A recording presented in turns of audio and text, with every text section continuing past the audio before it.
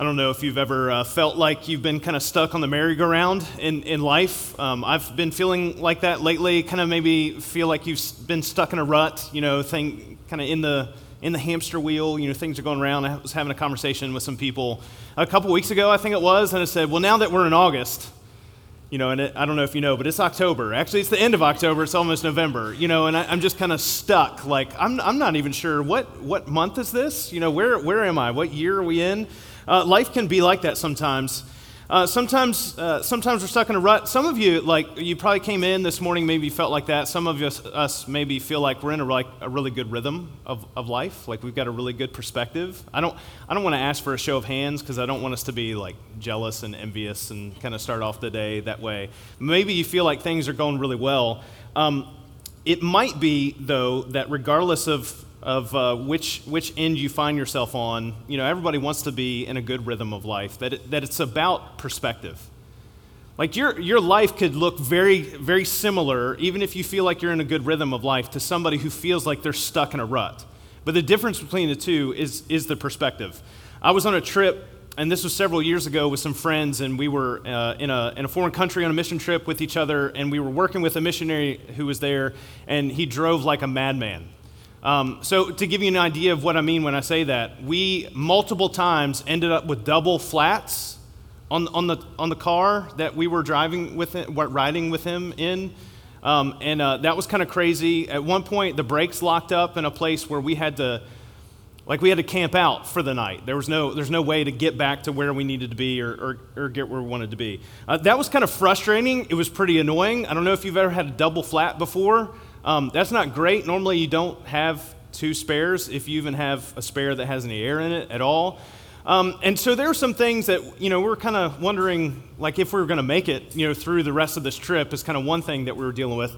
But one thing kind of quickly happened with us. Because we were together as friends, we're competitive. Some of you know that about me. I'm very competitive. And we just decided to see how quickly we could learn how to change a tire. We already knew how to change a tire, but in the setting and situation that we were in, we just figured, all right, we're going to start timing each other and see who can change a tire fastest. And then that one time we got stuck and had to camp out overnight. It so happened to be that our brakes locked up right outside a rainforest. So we ended up camping out in the rainforest. And some of those places we were stuck, less than ideal situations, have become some of my fondest memories. And so much of that has to do with perspective. And I bring this up because this has everything to do with how we read Revelation. It's our perspective and what it has to say and what it has to mean for us and what John is trying to communicate through this letter. And as we look over the next several chapters, we're taking a huge chunk of scripture this morning. We're not going to read all of it, obviously, but we're going to be going through Revelation chapter 6 all the way through 16. Now, we're not going to look at chapters 10 through 14 because that's the middle of the letter, and there's a little bit of an interlude there. But there's a reason that we're going to look through all of chapter 6, all through chapter 16. There's a lot of wild stuff that are in these chapters, a lot of strong symbolic imagery that we have talked about before. And remember, for when you're reading through this on your own, because hopefully you are reading through Revelation as we're going through it, John is painting a picture through apocalyptic literature. It's symbolism and imagery that is used to reveal or convey the movement of God and divine perspective on earthly matters. And the temptation that we have, and the reason that we're taking this huge chunk all at once, the temptation we have, especially as Westerners, the way that we think about things typically, is that when we observe something or see something, we want to know all the details. So if you imagine going to a gallery and seeing a painting, and you see this beautiful painting, let's say it's of a landscape, and there are horses running in the field, all that kind of stuff. Our typical thing is, and maybe you find yourself doing this, and maybe you're just able to enjoy the art for what it is, and that's great, but our typical thing is, you know what, let's get real up close to it and see what this is really all about. And so we'll get up real close, maybe break out the magnifying glass, and we'll just focus on one stroke of the brush and look at the paint. And we'll say, man, this paint is this pigment, and this is the era that this was, really popularly used in, and this is how they would, this is the flour that they would crush up to be able to get this color. And you can tell by the stroke of the brush, that Picasso was in a bad mood because it's, firm here and then it's not firm over here, whatever the thing is, or the sun was, I don't know, setting, during the time that this painting was, I don't know, the things that we get caught up in. We do this with the Bible all the time. We're like, God created the earth. Yeah, but how? Like, how did he do that? Like, was he, I don't know, molding everything out of clay? Like, what was the thing? And how long did it take? And how did, I don't know that that's the point at all of those things, but those are the questions that we have. And we do this a lot with Revelation. What is a locust? What does it mean? Well, it's just a locust. That's what it is. That's what it means, and that's what it stands for. And so what we're going to do is we're going to take a step back, and we're going to look at the painting as a whole. We're going to look at the picture that John intentionally is painting for his audience. And so we're going to look at that as we take a step back and look at these 6 chapters as a whole. And the reason we do this is because these 6 chapters are about 3 events of 7. You might be familiar with these things, but the 7 seals, especially if you read through Revelation, it's the 7 seals, it's the 7 trumpets, and the 7 bowls. I'm just going to go ahead and let you know, there's a lot of like crazy, wild, scary imagery that is all throughout this text. And a lot of times the way that people read this is like, oh, these are major events in human history that we need to try to figure out, and we can develop a timeline and figure out exactly when Jesus is coming back and make a prediction, even though he said, don't do that because you can't. And that's what we want to do with the text. But that's not at all what John is communicating. In fact, these 3 sets of 7 are all the same thing. It's about the cycle of humanity. Now, all 3 are from different perspectives, but they're all 3 about the same thing. It's about the stuff that always happens. And John's not writing about this chronologically, but he's developing a pattern. He's painting a picture for us of what we put up with and how the world works and what God is going to do about it. All right, a couple things to remember just as we go into this. We see the number 7 represented a whole lot throughout the Bible. And the reason that we see that is because 7 represents, it's kind of considered the number of God. And that's going to be coming really important next week in the text as we talk about the number 666 and what that means and what that has to do with. But the number 7 has to deal with completeness or the perfection of God. And so that's a really important thing to know as you read through the text on your own. The 7 seals and the 7 trumpets and the 7 bowls and all the things that are happening there, it gives a picture of all the things that happen in humanity. We're going to talk about that in a little bit more detail here in just a minute. The other thing that I think would be really important to know too is just this group of 3. Like, why do we see so many groups of 3 in the text? Like the Trinity, God is 3 in 1. What does that mean, and how do we describe that? Most of the time when people do that, they say some sort of heresy, right, is the thing that happens with that. But 3 represents wholeness. So 7 represents completeness or the perfection of God. 3 represents the wholeness that God desires and creates in the world or wants us to be a part of. So, for example, it represents shalom or peace. And the way that we think of shalom or peace is a little bit differently than how the text, the Bible, is talking about that. So we often think, when we think of peace, we think of quiet. It'd be nice to have some peace and quiet. But when God talks about peace, or the Bible talks about peace, it's talking about harmony or wholeness between God and humanity, between humanity and humanity, and between humanity and creation.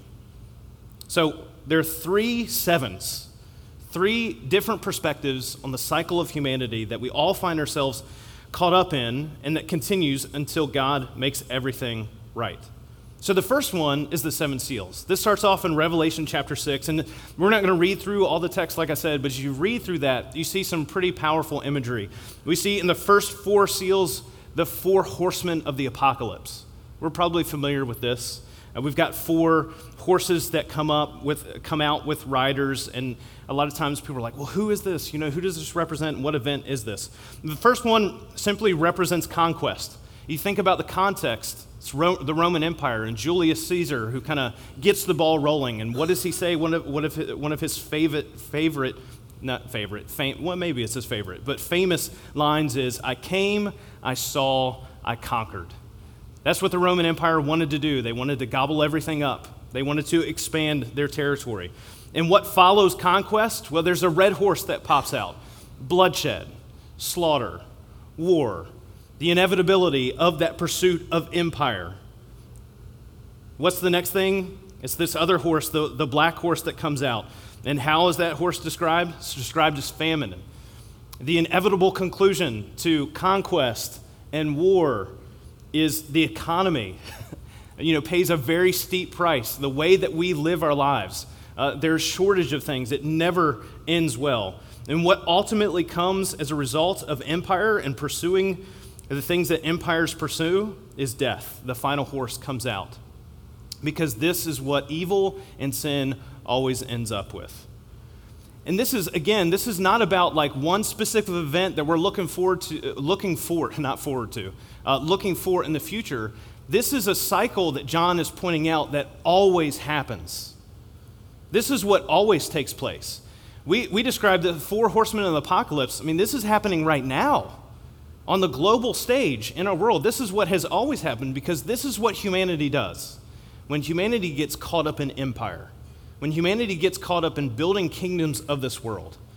And what did Jesus come to share with us? What did Jesus usher in? The kingdom of God, which is something wholly different and produces something else. Now, these seven seals, they come from a specific perspective, and it's kind of our perspective. And when I say our, the church, and how all of these things impact us. Because by the time we get to the fifth seal are about believers who have been caught up in the war and the conquest and the death and the famine. The fifth seal is the martyrs, and the martyrs crying out to God. And it represents how the church is impacted because we get caught up in these things. We live in a world that's broken by sin. We live in a world in which humanity, does not seek after God's own heart. And we get caught up in that. And so much of what Revelation is about is say, what happens with us? What do we do about this? In the sixth seal, we read this. This description is great. There was a great earthquake. The sun turned black like sackcloth. This is Revelation chapter 6, verse 12. Made of goat hair. The whole moon turned blood red, and the stars in the sky fell to the earth as figs drop from a fig tree when shaken by a strong wind. The heavens receded like a scroll being rolled up, and every mountain and island was removed from its place. And a lot of times people read this and they think, oh man, imagine how crazy this is going to be in the future. And actually what John is employing is language that's used regularly in the Old Testament to describe what it feels like and what it looks like when nations crumble and fall. And again, this is how it works. This is how it always happens, is that you have an empire build up and it's going to be great. You look at the second half of Daniel, and Daniel sees this big statue and all the different metals that are there represented there. It's talking about different empires. And how this is how it always works. If it's not going to be the Roman Empire, then at some point it's going to be the British Empire. At some point it's going to be I hesitate to say, maybe the American Empire? I don't know. Maybe that hits too close to home. Whatever empire it's going to be, at some point, this is how it works out. At some point, it's all going to crumble and it's going to fall because the things that we try to build on our own power, with our own will, this is how it ends up. Every time. However, as we continue throughout the message of Revelation, as terrible as the rut and repetition of evil that the empires of this world continue in and we get caught up in, God has not forgotten us. In Revelation chapter 7, there's this imagery of 144,000 that are given the seal of God who are set apart. And sometimes people look at this as like, oh, there's only going to be 144,000 people who are saved in heaven. It's not at all what this is communicating. This is communicating that God is going to keep his promise to redeem his people. As we continue to look in the following verses of that chapter in Revelation chapter 7, verse 9, even with all of these seals and the constant pattern of humanity that we get caught up in, this is what God has to say ultimately. After this, John looks, and there before me was a great multitude that no one could count, from every nation, tribe, people, and language, standing before the throne and before the Lamb. They were wearing white robes and were holding palm branches in their hands, and they cried out in a loud voice, "Salvation belongs to our God, who sits on the throne, and to the Lamb." Skipping a few verses in verse 13. Then one of the elders asked John, "These in white robes, who are they, and where did they come from?" And John says, "I don't have a clue. What are you talking about?" And he said, "These are they who have come out of the great tribulation. They have washed their robes and made them white in the blood of the Lamb." Again, we hear the word tribulation. A lot of times people are like, oh, well, that's that thing that's going to happen in the future. No. Like, let's not discredit and discount what people have been going through since the dawn of time. People are already and have already been through tribulation. Believers have lost their lives or losing their lives. The audience that John is writing to, I mean, they're actively being oppressed and persecuted and killed for their belief in Jesus. They've been through tribulation. And the message for us is, but see what happens ultimately. They have washed their robes and made them white in the blood of the Lamb. That's the picture, by the way, of baptism and how we say yes to Jesus. We're washed in the blood. Therefore, they are before the throne of God and serve him day and night in his temple, and he who sits on the throne will shelter them with his presence. Never again will they hunger, never again will they thirst. The sun will not beat down on them, nor any scorching heat, for the Lamb at the center of the throne will be their shepherd. He will lead them to springs of living water, and God will wipe away every tear from their eyes. There's plenty of more scary material to come. The trumpets, the bowls are coming. They're on their way. Nations will continue to rise and fall. However, the verdict from the throne room of God is going to come. And what we know is, for those who are called according to his purpose, who love him and are following him, God is going to make everything new, and everything is going to be brought to right. The pain and suffering that we get caught up in this world will not overshadow the rhythm of hope that is established through God's kingdom. And Revelation is meant to be an encouragement and a reminder that there's hope for us to hold on to. There's a divine perspective that changes how we experience this life. Before the seventh seal result is shown in Revelation chapter 8, verse 1, just says heaven is, silent for half an hour, because that's what happens when you're waiting for the verdict to be read. The cycle gets kind of rewinded. The timeline is like, oh, okay, let's go back and let's start this new thing. We're going to start the seven trumpets. The trumpets are blown, each one representing a plague, and the cycle continues. This perspective is the perspective of what it looks like from the world's eyes. So the first one was, okay, how do we see things from the church, and what's the result as believers in Christ? What does it look like from the world's eyes? What is God doing when he sounds these warnings and allows these consequences? There's great evil perpetuated by humanity when it loses its way, and God is trying to redeem humanity to himself. And so the trumpets come. And all the trumpets are all about plagues, the things that happen in life that we get caught up in, the brokenness of sin and death and humanity. But here's always the ultimate, not always the ultimate result, but here tends to be the result with humanity. In Revelation chapter 9, verse 20, the rest of humanity who had not been killed by these plagues did not repent of the works of their hands, so that they did not stop worshiping demons and idols made of gold, silver, bronze, stone, and wood, idols that cannot see or hear or walk about. Furthermore, they did not repent of their murders, of their magic spells, of their sexual immorality, or of their stealing. What do we do so often? There's so many obvious consequences for the things that we pursue. Again, empire building, what does it bring? It brings war and bloodshed, and it brings famine, and it brings death. This happens, and what do? We continue to pursue the same thing over and over again. So often, we might ask the question, why does pain and suffering happen? Sometimes it happens because God is allowing us to feel the consequences of sin and evil to get us to look in a different direction and say, maybe if we keep doing the same thing over and over and over, it's not going to produce the righteousness or the holiness or the glory or even the joy of the life that God wants to share and creates for us to be able to experience with him. We tend to find ourselves in the same situations over and over again because we have a hard time learning from the consequences of our sin and why it matters that God calls us to repentance. The philosopher George Santayana said, the famous quote, "Those who cannot remember the past are condemned to repeat it." We've all heard it, but do we all learn from it? Not as much as we would like. I know I'm pretty embarrassed about the things that I continue to mess up on, and that I continue to get wrong in my life, even though I know better. I kind of like the way Mark Twain put it a little bit better. He says, history doesn't repeat itself, but it does rhyme. And that's what's happening with these 3 cycles of 7, is that history is happening again and again. It's not the same exact events, and sometimes it looks a little bit different, but it rhymes, because it's the same thing over and over again. And this is going to be drawn even more sharply into focus with our third set of seven. These seven bowls and the perspective of final judgment, by the time we get to Revelation 15 and 16, this is the final thing. This is what's happening ultimately. God's wrath is being poured out on evil. And there are two really important truths to hold on to as we read through this letter. That's true for the entire thing, but especially as we think about what's happening with these seven bowls of wrath. God wants all people, all of humanity to be redeemed to him, but he's not going to let evil exist forever. Evil just isn't going to win, and God is just simply not going to allow it. These things will all come to a head, and the final seven bowls, which are just like the seven trumpets, are the perspective of God's wrath putting a final note and fulfilling the seventh seal. The cycle of empire and sin and humanity and what God is going to do about evil is all going to come to a head.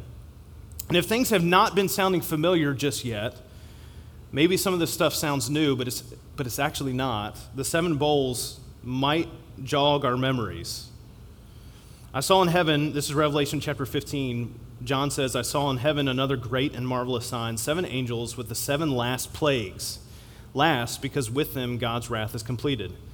And then one of the 4 living creatures gave to the 7 angels 7 golden bowls filled with the wrath of God who lives forever and ever. And the temple was filled with smoke from the glory of God and from his power, and no one can enter the temple until the 7 plagues of the 7 angels were completed. Especially as you read through Revelation chapter 15, the description of the plagues, and Revelation chapter 16, the description of the plagues, there should be something that begins to start sounding familiar. We've heard about plagues before. And we've seen a very significant move of God somewhere before. It's all the way back in the Old Testament. It's in the second book called Exodus. And in Exodus, around about chapter 7, there's this set of plagues that happen. Some of you are going to be familiar with this. If not, just go remind yourself. Read through Exodus. You can start earlier than chapter 7 to get the whole context, but read through the plagues. Read through the plagues that you see in Revelation. We've been here before. This sounds pretty familiar.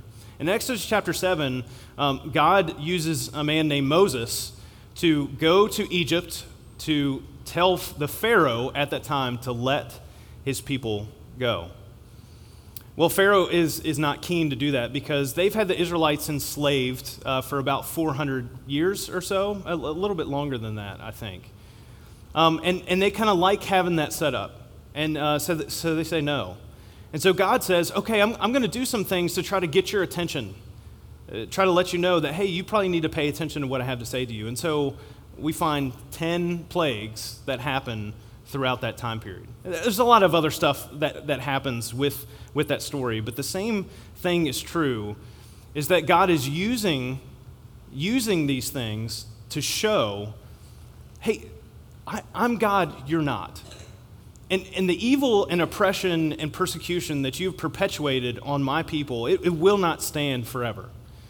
And at some point, as much as I want you to repent, as much as I want you to pay attention to what I'm showing you and how I'm trying to redeem you, I'm going to do what I have to do in the end.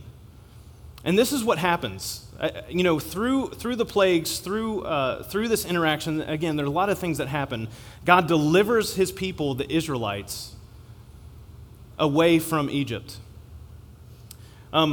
There's so much that John is drawing from, so much of the Old Testament, so much of the prophets, but also he's drawing from the redemptive history of the people of God to show that God has not and will not forget his people, and that one day soon he will redeem us from the bondage of sin and evil that has ensnared the world. There are going to be times when we feel stuck in the rut. There's going to be times where it seems like evil has won. The enemy seems like it will overpower us, and yet God will part the way for redemption and salvation. And he's already done so through Jesus. Remember, Revelation is not about a chronology of events that we look toward the future for. It's about the pattern of God's movement, because victory and hope are not relegated to the distant future, but is found in participating in the rhythms of life of the kingdom of God now versus the rut of the same old of this world. The last part of Revelation that I want to read in is Revelation chapter 16, because it has wild imagery, but also because I think it kind of brings home how we're meant to think about the ongoing cycle of humanity that we get wrapped up in. Revelation chapter 16, verse 13, "Then I saw three impure spirits that looked like frogs that came out of the mouth of the dragon, out of the mouth of the beast," and we're going to talk about the dragon and beast next week, "and out of the mouth of the false prophet. They are demonic spirits that perform signs, and they go out to the kings of the whole world to gather them for the battle on the great day of the Lord Almighty." Look, and this is almost like a parenthetical statement. Look, I come like a thief. Blessed is the one who stays awake and remains clothed so as not to go out naked and be shamefully exposed. We talked about this back. If you haven't read about the seven churches in Revelation chapter 2 and 3, this is going to sound a little bit more familiar. Pay attention. Be about what God is calling us to be about, because you're going to miss it if you don't. And then those demonic spirits, they gather the kings together to the place that in Hebrew is called Armageddon. I bring this up because Armageddon is kind of one of those buzzwords for Revelation. We're like, oh, that's the battle at the end.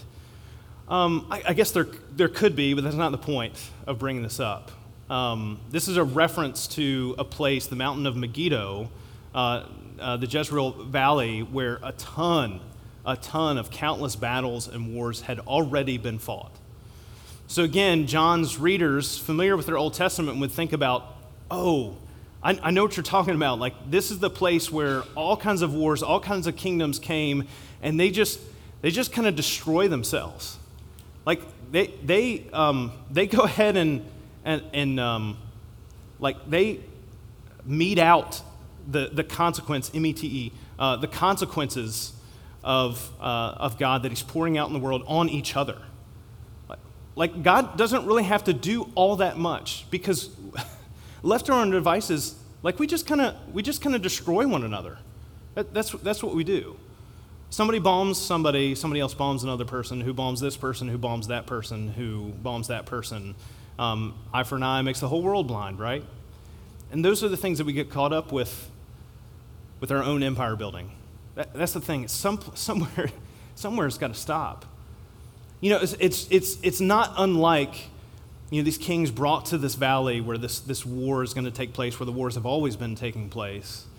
It's not quite unlike, you know, Pharaoh saying, "Wait a second, we really liked having slaves, so let's go chase after them and let's go get them." And where did God bring the Israelites through? The parting of the sea, and Pharaoh's army followed after them, and they were brought to the valley, and what happened? They were crushed and defeated. The waters came back, and their enemies were destroyed. Like, part of what we're supposed to understand from this text is that God is going to make everything right. Evil is going to be defeated. The enemy will not win. And so we can have hope as a result. There's a battle that's been waging and will continue to wage, as it is the cycle of humanity. Armageddon is a reference to the battles that have been waged for generations already, not just some great war we wait anxiously for in the future. I mean, it still is continuing right now. Sometimes we get stuck in that. God brings us out of Egypt, and the waiting for what's next, like the Israelites, sometimes we get pulled in to check out the golden calf of the empire. Even after all this had happened in the Exodus, what God had done and how He'd saved His people, they were like, you know what? Things were actually really good in Egypt. Of course they weren't. But they just didn't know what they wanted to know. They had to wait on Moses maybe just a little bit longer than they wanted to. And they weren't sure exactly what God was going to do next. But what God says is, if you will trust in me, if you will go where I'm telling you to go, everything is going to work out for you in the end.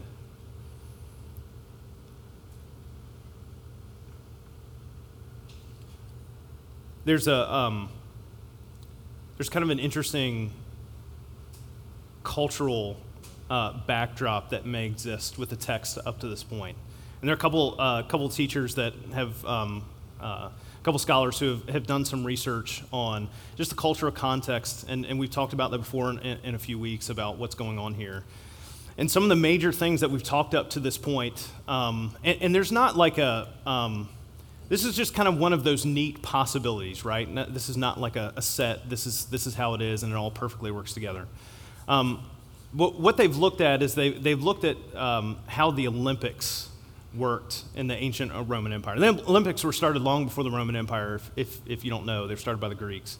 Existed for a long time. But some of the things that they do with the opening ceremony, it's kind of interesting that there might be some parallels with some of the things that we've looked at through the text of Revelation up to this point. And that's all kind of neat, and we can talk about that some other time. That's not part of the sermon if you're kind of curious about that. But what is really interesting about that is some of the things that might be involved, or specific pictures and imageries about how those opening ceremonies started and who was glorified. Caesar, there'd be a scroll, there'd be announcements, there'd be trumpets blown, there'd be chariot races as part of that, horses brought out and representing different things. But one of the things that's really clear about how the Olympics were competed in is that you did not compete for your country. So the Roman Empire had conquered a lot of different peoples, and so there are a lot of different countries that could have been represented, but that probably would have been kind of weird to have your oppressor let you represent the patriotism or something like that. So that wouldn't be allowed. Instead, what they did is they competed as a representative of their god.